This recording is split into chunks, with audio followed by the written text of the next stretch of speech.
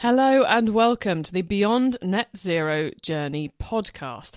I'm Chloe Thomas and this is my lo-fi, because I'm editing it myself, audio diary and collection of random tips podcast to help other business people follow my journey of taking my business to beyond net zero. Back in episode 5, I outlined our net zero travel policy, how I created it, what the reasoning is behind it all, and I gave you some tips on creating yours.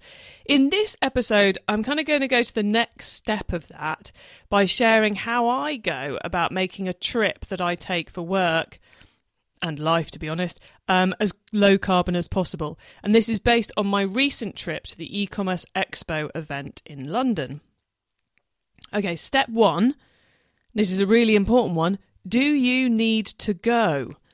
Is it worth the carbon and the time and the energy to make the trip? Now, I have been someone for whom going to stuff was a habit, and I kind of lost that link between, is this worth my time, my energy, my money, and these days the carbon to attend it or not? You know, I used to be one of those people, if you were opening an envelope that had the word e-commerce written in it, I would probably turn up, which is bad for me, bad for my business, bad for the planet, etc., etc. So I now always ask myself the question, do I actually need to go?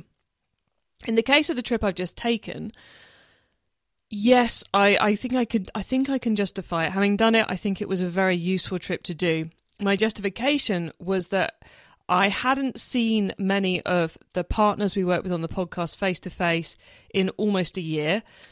I needed to refresh the new business pipeline a little bit, and I find events are a great way of doing that, of having meetings and accelerating some people's progress to becoming sponsors. So that was a good reason. Also, and to be fair, this was after this was after I decided to go, but I ended up getting a speaker slot at the event too. So there was an awful lot of potential in the trip. So for me, for my business, for the carbon levels, it was the right decision to go to e-commerce expo this year. However, whilst I was making those decisions, I was also deciding whether or not to go to IRX, which is a very similar setup of event, you know, massive hall at Excel with loads of stands and some conference activity going on. And they were happening 2 weeks apart. So I was like, I definitely can't justify going to both. So which one do I go to? So only went to one of them. E-commerce expo was the one I chose to do. Step 2, do you need to go to the whole thing? Every day, hour, week you travel increases the carbon you use for the trip. So how much of the event do you actually need to attend? Do you need to go to the whole thing? Do you just need to go for an afternoon, for a morning, for an hour, for a day? Well, for e-commerce expo, that's a 2-day event with a lot of stuff going on in the evenings and around it. And I decided to attend just one day and squeeze as much as I could out of that one day. Think of it like the law of diminishing returns. I could easily have filled a second day with stuff, but by giving myself that boundary of time, it really made me focus in on making sure I made the best of the time rather than ending up with meetings that weren't really worth happening, but hey, I've got a spare half hour.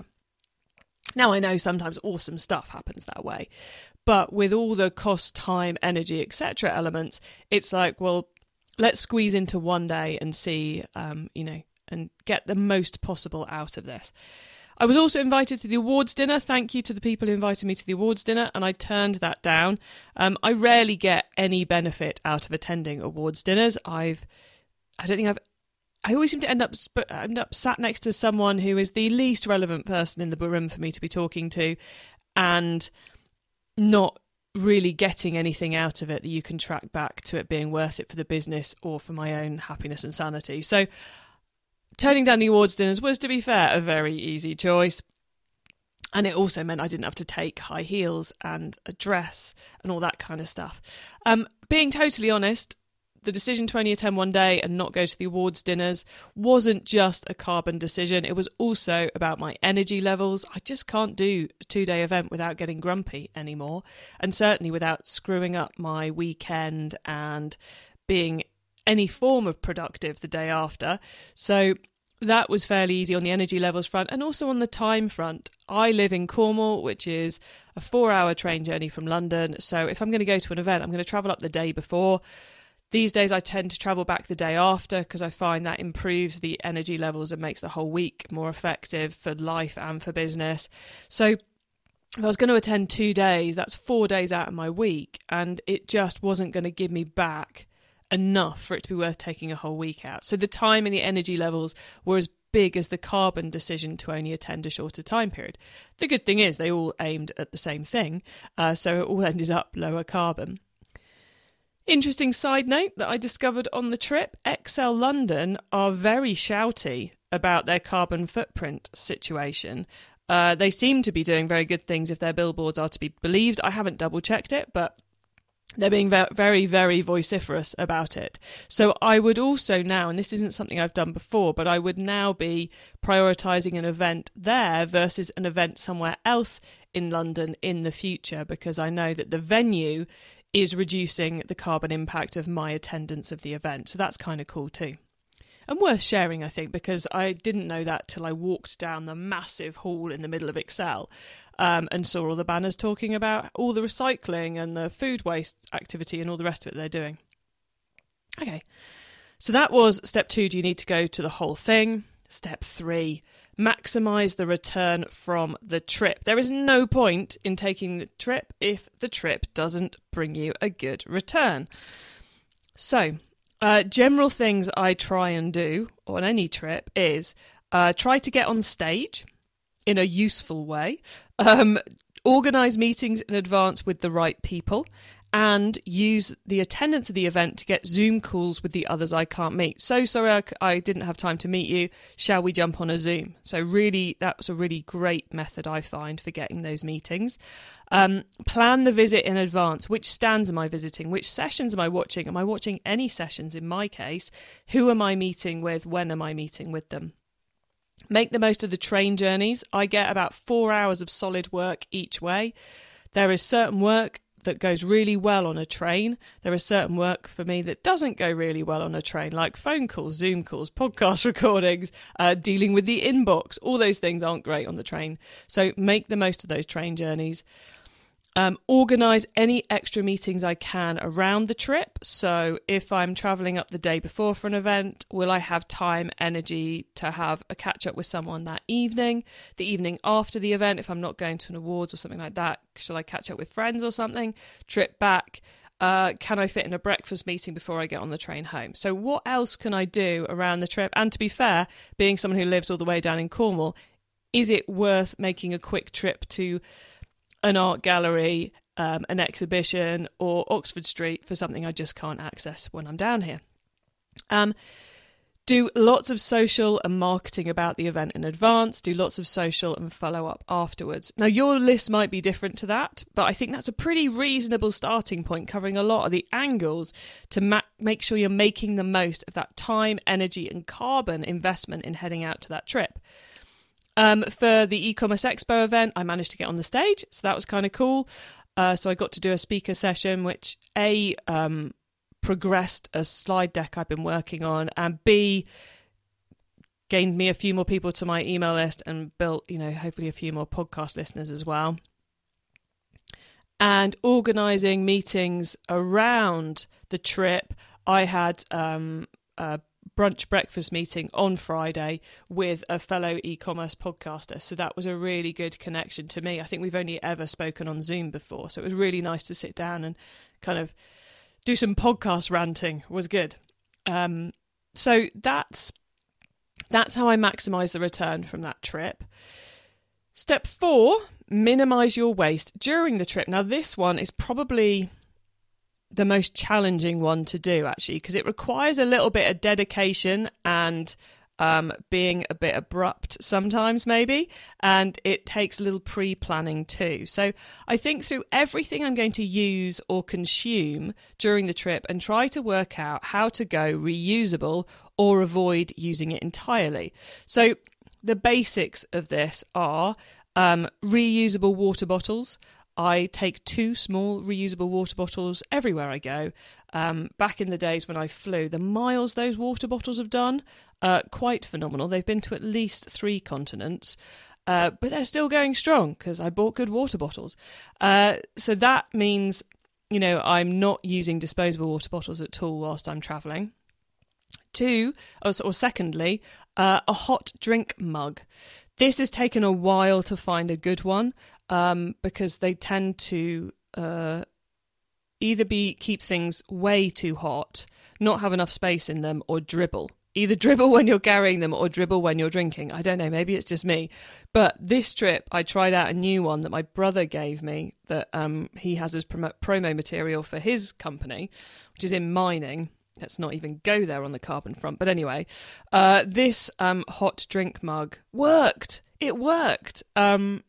So that was brilliant. That meant I didn't use any disposable paper cups for the whole journey. But the one thing I will say is someone else ordered me a coffee at the event and they made it in a disposable mug, which I then poured into my hot drink mug. So that doesn't really count, which is why, you have to have a bit of dedication and a bit of forthrightness to make sure this works for you. I know they would have, if I'd have given them the mug, they'd have done it, but because the other person was at the front ordering, it just didn't quite happen. So that's a regret from this trip that I will work harder on in future. A cutlery set. I tend to eat takeaways in my hotel room. Yes, I'm one of those people. And I also buy my food for the train before I get on the train. So I carry a cutlery set with me so as I'm not using disposable cutlery as I travel around. Super simple one. Makes quite a difference. I also carry a pretty cool piece of tech that is my Remarkable tablet. This is one of those ones you can write on. It's like a notepad. You can also send PDFs to it. So you can proofread things or read things you need to read.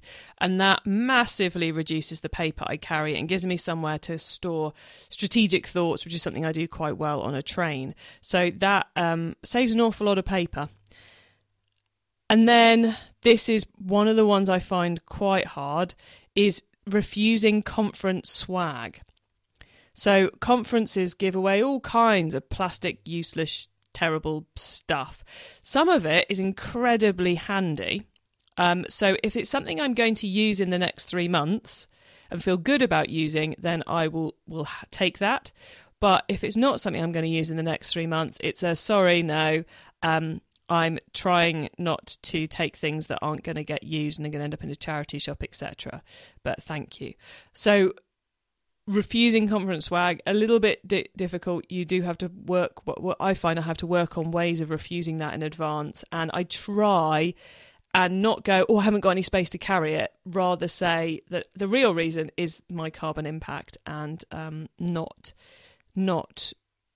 filling my life with random pieces of plastic, basically.